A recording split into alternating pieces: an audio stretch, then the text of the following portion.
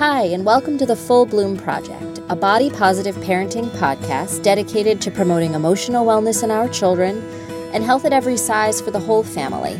Each week, we speak with extraordinary experts and distill everything from scholarly research to self-help books into accessible and digestible daily parenting practices. We're your hosts, Leslie Block and Zoe Bisbing, both New York City-based adolescent eating disorder psychotherapists and mothers of two, here to help you help your children fully bloom.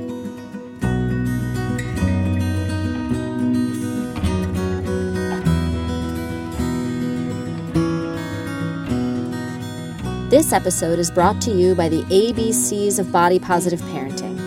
Our signature virtual guides provide additional research and resources to help you put body positive parenting into action so that you and your care providers can help your children fully bloom.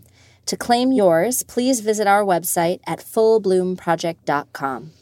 Today, we're exploring the body positive parenting question, how do I foster my children's core values to promote body positivity? That's the V in our ABC Guide to Body Positive Parenting. Joining us, we have Dr. Emily Wacker, a licensed marriage and family therapist who incorporates postmodern and systemic approaches to treating a wide spectrum of disordered eating in her practice. She's also an active researcher and has published work related to family dynamics and subclinical eating disorders, as well as protective factors that promote recovery. She's here to tell us about what she's found in her research about the role of voice in protecting against eating disorders and how this connects to fostering core values in our kids. Dr. Wacker, welcome to the Full Bloom Project. Thank you both for having me. So I'm a licensed marriage and family therapist in the state of Minnesota. I have a master's degree in couple and family therapy and a doctoral degree in human development with an emphasis in family therapy. Family therapy and systems is definitely kind of my focus and my training. I've done research throughout my graduate studies on sibling favoritism and eating disorders. And then more recently, my doctoral research was focused on feminist-informed protective factors for subclinical eating disorders. So I shifted kind of from studying risk factors to protective factors. And I currently work as a therapist at a large treatment center in Minnesota for eating disorders. I conduct outpatient and some intensive outpatient with mainly adolescents, young adults, and their families. So that's kind of me in a nutshell. In terms of my interest in prevention and treatment, so when I was considering what I wanted to study during my doctoral program, I knew that I was interested in eating disorders, families, and feminist theory, and I just wanted to find a way for all of those variables to connect.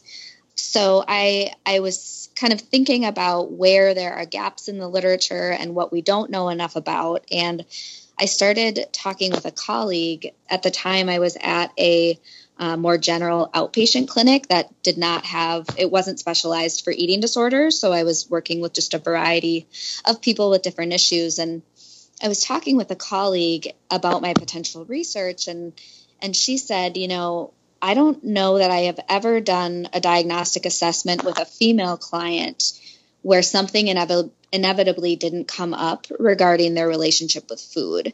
And so remember, this is a general mental health clinic. So these people are not presenting with eating disorder issues. And so this made me start wondering, how many people have complicated relationships with food or some level of eating disorder symptom that isn't quite, to the clinical level, and we're just missing them. And so with these people already coming into therapy for other reasons, it also made me wonder what it might be like to work with these clients at a less severe stage of the illness to avoid development into a full-blown eating disorder. And so I became really interested in what we call the subclinical population. Sometimes the subthreshold eating disorder symptoms is what it's called. And if you think of eating disorders on a spectrum, it's clinical levels on one end, sort of that normative discontent with your body and kind of quirky relationship with food on the other end that many people in society have, which is not great. and then that sub-threshold, subclinical in the middle. And so that it's really a spectrum that just distinguishes those group based on frequency and severity of eating disorder symptoms. So I was really interested in that middle group that didn't quite meet criteria, but had some struggle. And that's like the group that we're particularly interested in too. Okay. Not that we're not interested in, everybody on that spectrum, but part of what we're excited to talk about today is, the protective factor of voice, which is one that we know you've written about, and that is applicable to this kind of subclinical population. So when you talk about voice in your work, what are you talking about? Lots of people are going to hear the word, voice as a protective factor and helping your child develop, a healthy body image and protect them from eating disorders. But for our purposes today, when you talk about voice, what are you talking about? Like, what's the definition we need to hold in our minds as we have this conversation with you? Yeah, definitely. Because it's a big concept, right? And there's a lot of ways we can interpret it. So the definition that I used was from Belenke and colleagues, and they define it as an aspect of psychological empowerment that occurs through the relational, collaborative process of expressing oneself in relation to others. So I was really looking at this relationally in terms of how voice is experienced in relationship with yourself, how you talk to yourself and internalize those thoughts and beliefs, as well as how you communicate and vocalize your opinions to others. Okay, so what did you find out about this? How does having this relationship to voice protect a child or a person from developing an eating disorder? What did you find out there? Yeah, so I'll speak a little bit to kind of what I first found when I was researching this, and then we can speak more later to the specific facets of my study. But I think in terms of the connection between voice and developing an eating disorder, there was an interesting study by Brown and Gilligan that wasn't looking at eating disorders in particular, but really just the transition from what we would call girlhood into adolescence. And it was over a 5-year span, they found that these girls, young women, became increasingly reluctant to speak their true thoughts and feelings. So really moving away as a means of social conformity, just moving away from their own voice. So they would silence themselves in relationships, avoid conflict, put the needs of others ahead of themselves. So that was part of why I was really interested in it. Like, why does this happen for particularly females, that we get away from our genuine voice? Just to clarify, that was like a finding kind of across population-wide, that many girls experience this change, shifting away from their genuine voice into more conformity. Yes, that was not specific to eating disorders. That was sort of what they were saying was just kind of a general phenomenon that happens. Yeah. An unfortunate general phenomenon. Exactly. And so what they've also found then, if we add eating disorders into the mix, is because there is this shift during adolescence where it is shifting a little bit from being relational to being more autonomous. People where, you're less dependent on your family and sort of more figuring out who you are as an individual. Research, this comes from Olson in 1995. She found that women who developed eating disorders during that adolescent period, they experienced an even greater loss of voice. So that sense of not speaking up, silencing themselves in relationships. So a lot of, myself and feminist researchers we're questioning, why does this loss of voice really have to happen? Mm-hmm. If it's already present, let's do something to foster it, right? Let's not let it slip away. So this idea that your genuine voice is something to conceptualize, right? Or your child's genuine voice is something to conceptualize. How can parents help their kids develop one so that if it starts to fade away, they can know it? Because this idea, right, it sounds like you have to have developed one in the first place in order to have a concept of a loss. So if we could talk to you a little bit about how parents can help their kids actually develop one and hold it in mind, I think that would be very helpful to know. Absolutely. So I'll speak a little bit to, I think this first part might be helpful in understanding then what to do. So in my research, without prompting participants to speak about like their voice and their eating disorder voice, and I was looking at people with subclinical symptoms, they started sort of spontaneously speaking about their eating disorder as though it was a separate voice, like with its own thoughts and feelings. So they would have like what I named their genuine voice, which felt more consistent with themselves, and then their eating disorder voice. And so like an example of that would be, my genuine voice wants me to be social, eat restaurant food, go out with friends. My eating disorder wants me to isolate. So there was like this tension that happened. And I do want to say that I can't take credit for the concept of genuine voice. Carolyn Costin has really done a lot of phenomenal work around that, and feels that healing and connecting to your genuine self is what really heals your eating disorder. And so what I was doing was just kind of expanding on that and seeing how it looked in the context of subclinical eating disorders. So now just having that understanding, I think, will help understand then my further results in terms of how parents can, one, foster that genuine voice, and two, if there is some eating disorder stuff going on, how they can help that separation. So one of the first things that I found is just helping your loved one to develop an understanding of their values. And I know that seems really broad, or it seems like where do I even start with that? But if we need participants to create some kind of separation between an eating disorder voice and a genuine voice, they have to have a framework of their values and what their genuine voice is. And I think particularly at a young age, that can be difficult. So I would encourage parents to be curious starting at a young age.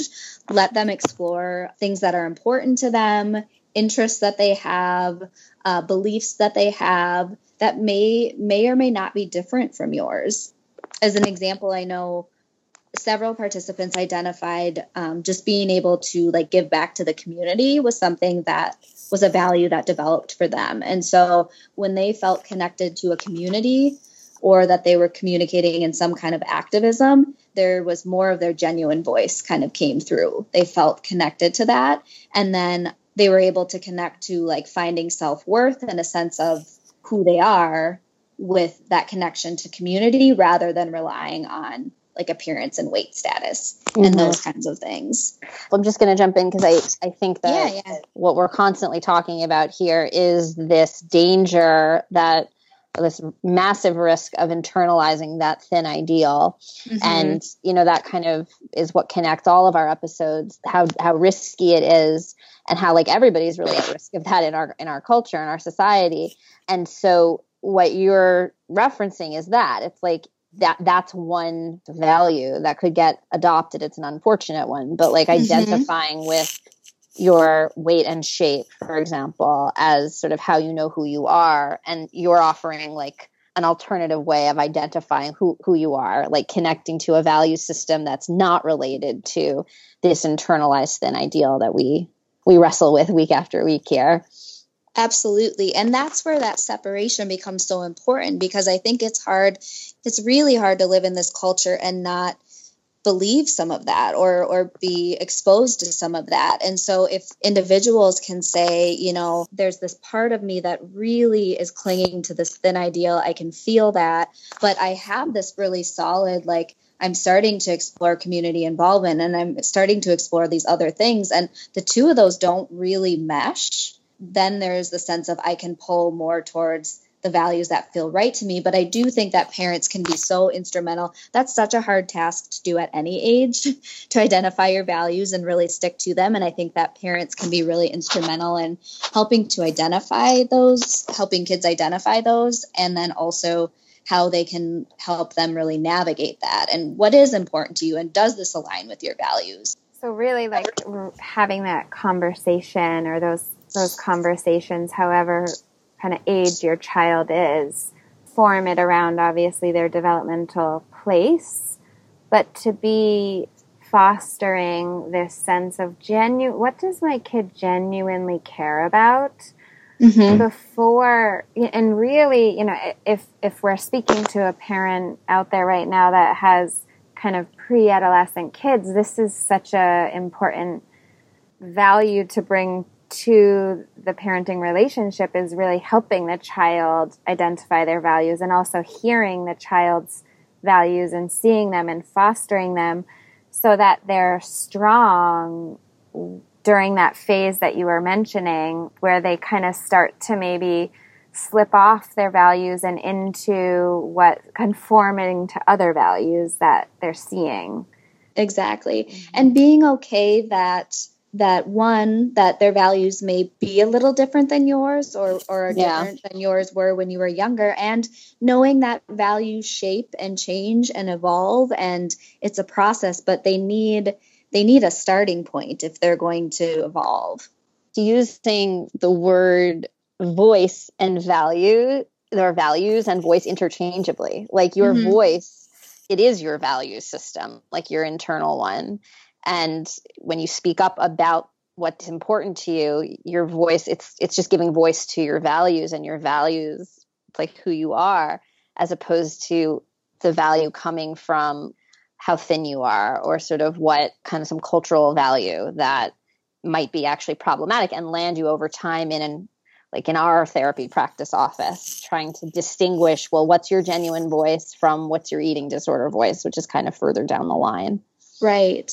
And I think that brings up an important point too, around kind of the three components of my work that I think can really be applicable to this, is that there's safe relationships, there's empowerment, and then there's voice. And so what I found is that through safe and supportive relationships, and again, I looked at, 18-year-old to 25-year-old, so younger adults, but in safe and supportive relationships, if they feel empowered, like if they feel that they have some agency in that relationship, they can communicate directly, they can assert their needs, they're going to be more likely to use their voice, and vice versa, right? Like if in a safe and supportive relationship, they can speak up and they can have direct communication and be assertive, then they're going to feel more empowered in their day-to-day life. So those all sort of fit together as well. It's a helpful, like those little buzzwords, safe relationships, empowerment, and voice, and how they all, I'm imagining like a little, like not flow chart, but kind of, right? Like in a safe relationship, you can speak your truth and have your voice and therefore feel empowered. If you're feeling empowered, you can have access to your voice and probably form safe relationships as a result of being authentic. So I think that's really helpful for our listeners. Yeah, I mean, it kind of speaks to environment also, right? Like the genuine voice needs some element of environmental variable to be there and to be empowered to come out. And it sounds like that variable that you found was really around safe and supportive relationships. And I can speak a little bit more to kind of what some of the things that I found around how participants experienced those relationships as safe and supportive, and like how parents can foster that if that's helpful. Yeah. What do you mean? I'm as a parent, I'm thinking, well, what do you mean? And how do I make that happen for my kid right now? Yeah. So if we're thinking of these different, we've got kind of empowerment, we've got voice, and we've got safe relationships. So as a parent, encourage, and we talked about this a little bit with the value system, but encourage vocalization of opinions, even if they differ from yours. So really foster this sense of personal agency with your loved ones. What I found in my study is that a lot of participants describe that in these safe relationships, they could vocalize their opinions, and they could be direct, and they could be assertive in their supportive relationships. And so that way, like if they were making decisions or they needed help with something, they could go to that person and they felt that it was a safe place to take advice from that person. Or if they decided not to take advice from the loved one, that was okay too, because the relationship was safe and they felt empowered to do so. Something else that I found was, and again, it sounds so simple, but I don't think that we can't emphasize enough how important this is. Just really taking the time to understand what's important to your loved one and what's on their mind. So we really cannot underestimate the power of truly being seen and heard and understood. I can give just an example of a participant that I interviewed, and she said, it was like my eating disorder was speaking for me. And these are her direct quotes. It was saying, somebody pay attention to me. I'm struggling with this. Why doesn't anyone want to help me? And then my partner sort of stepped in and said, look, it's okay. We'll do this together. Let's do this. I'm here now. And she said, I feel like these are still symptoms that I have, but they're no longer so outwardly destructive. So she doesn't have to communicate using her body and her symptoms anymore. She really felt understood and connected to this person, and she can use her voice. So the $1 million question, if each parent listening today took away and did one thing on a daily basis or a weekly basis, like, what would you say to them would be the thing to foster or spend time with, be intentional around? Wow, that's such a good question. Just one thing? Well, right. And that's why it's a hard question, to be fair to you, because you're actually talking quite a bit about what parents can do. And many parents probably are doing those things, but it can be overwhelming as a parent, and we can sometimes overestimate and underestimate, right, the power of certain things. So yeah, like if I could only do one thing that's sort of infused by everything you know and you've written about, what would you tell me to do? I would say, and I think this is important because it came directly from every single participant that I interviewed said this in some form. I would say non-judgmental openness, which is far easier said than done, right?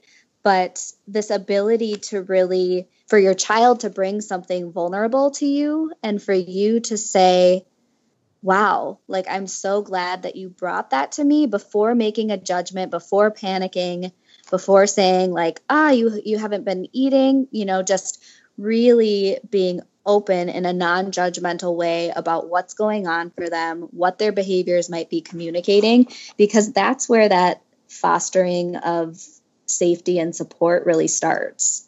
I can see that just applying also to kind of what we were talking about in terms of fostering a genuine voice.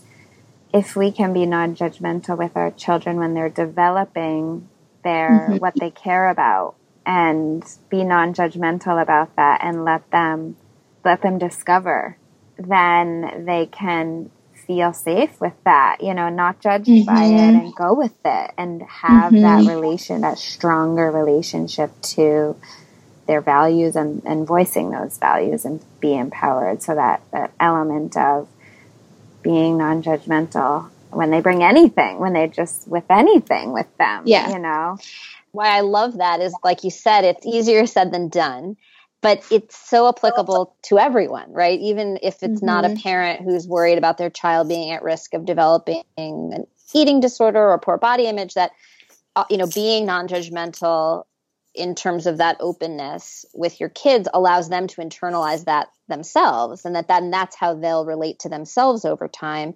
And so what I love is that any parent listening that can be intentional about that on a regular basis might also be protecting their kid from developing an eating disorder, even if that's not their intention, right?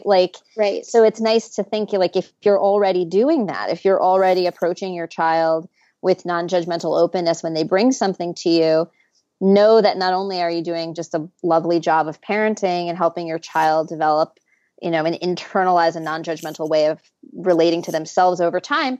Hey, Dr. Emily Wacker says you're also helping protect them from developing an eating disorder. So I think that that's helpful too, to sort of help our listeners know, what they need to be doing in order to more proactively protect their kids, but also what they already are doing that will be protecting them from developing more concerning issues down the line. So I love that. And I love encouraging people to really be intentional or mindful when they are doing it. practicing non-judgmental openness. I liked your answer. Thank you. And that was a judgment. That's true. That was a judgment. It was a positive judgment. We'll have to have another episode about that. Right. How do we practice non-judgmental stance and openness? Yeah. Great. And I think that is, I think about that just as kind of wrapping this up in terms of if there's already this, because I think that there are so many clients that I have worked with that are fearful to tell their parents about symptoms, or their parents aren't the first ones that they go to.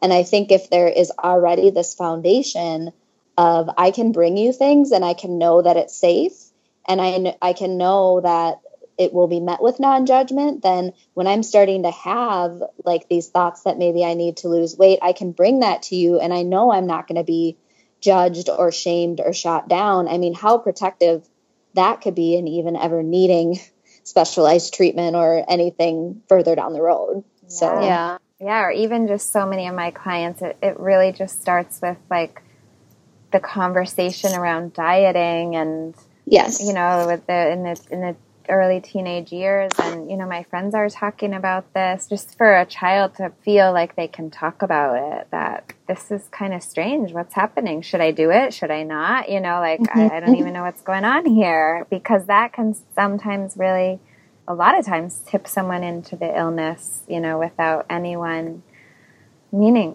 without, obviously it's not ever meant to happen, but just that moment where a child and their friends are talking about it, and how do they navigate that when it's not really something that matters to them quite yet.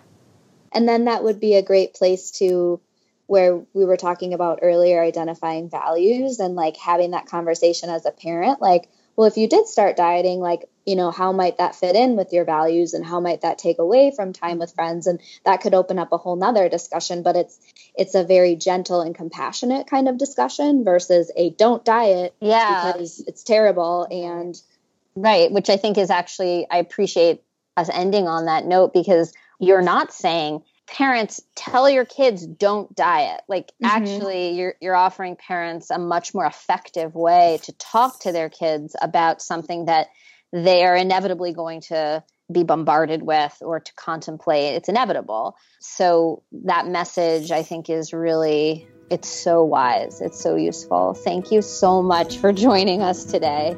Yeah, definitely. I really enjoyed this. I am really appreciative of the work that both of you are doing, and I hope that this reaches people that really need it. Us too. Because there's a lot of stuff out there that people are getting bombarded with, and I think that we're doing our part to just see what we can do to mitigate that. So kudos to you guys. Thank you. And to you and who you're reaching in Minnesota.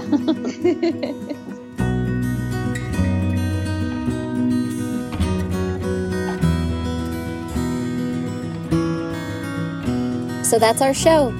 I love talking about values. I know. I love hearing from researchers because they can really get into the details and the dynamic of what works in eating disorder prevention and why. Totally. It's quite nuanced, though. I'm not sure how obvious it is to us as parents that there's quite a bit of work for us to do to help our kids develop that strong sense of self and then remain connected to it during the toughest life transitions like adolescence. Yeah, I agree. I mean, as parents, we can help our kids develop that voice by helping them model our values as a family, but also, and this is so important, identify and strengthen their own personal values. I really appreciate Emily's point about allowing room to discover that our kids may have values, interests, or beliefs that are different from ours. Did anything come up for you that you might put into practice this week with your kids? I'm really just trying to be more intentional about seeing them and hearing them, like observing them, especially right now around their unique interests in after-school activities. That's the thing that I'm thinking about most recently.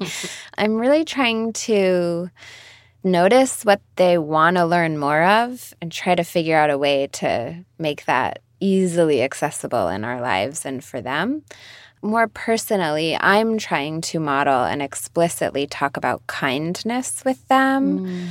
That's just so important to me, and I'm trying to point that out in my kids when I see it because it's a core value of mine and one that I really want to make sure translates to them if at all possible.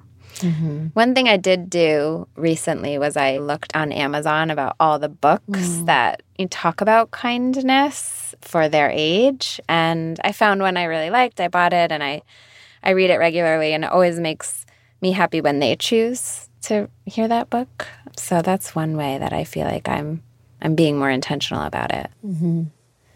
How about you? Mine's also been more observational. I'm just trying to pay more attention to the differences in my boys' interests and temperaments and trying to be mindful of the aspects that I identify with and the ones that are totally foreign to me. And I know we're going to talk about this later when we get to non-judgmental stance in future episodes, but I think it's fair to say that sometimes that's hard. Sometimes it can be harder than we maybe even want to admit when we are noticing that our kids are a little different from us, or that they have different personality style, or just plain different interests. I mean, I know I was telling you about my son's interest in the train. It's like not an interest of mine, and yet how do I cultivate curiosity to sort of foster whatever that means for him? And so seemingly not so directly related to like body positive parenting, and yet what we're talking about is how do we help our kids find who they are so that they know who they are and are maybe not tempted towards that conformity that she's talking about, and unfortunately conformity around sort of that thin ideal and body modification and whatnot. So yeah, that they, that message that they're going to be valued based on their appearance. We just want to create this strong core that doesn't come in and like infiltrate, right? That they have their core values, and this isn't so appealing to them to be valued in this way. Right. Yeah. Sometimes it's just not always so easy. True. But we will be talking so much more about this in forthcoming episodes, and hopefully empowering parents, ourselves included, to keep up this work. And in the meantime, we hope those of you listening will let us know what you're trying out, what's coming up for you, by leaving us comments and questions on our Instagram at Full Bloom Project. And as always, if you like what you're hearing, we would greatly appreciate you leaving us a review or rating on iTunes so more people can find the podcast. And remember to tune back in next time for more body positive parenting wisdom.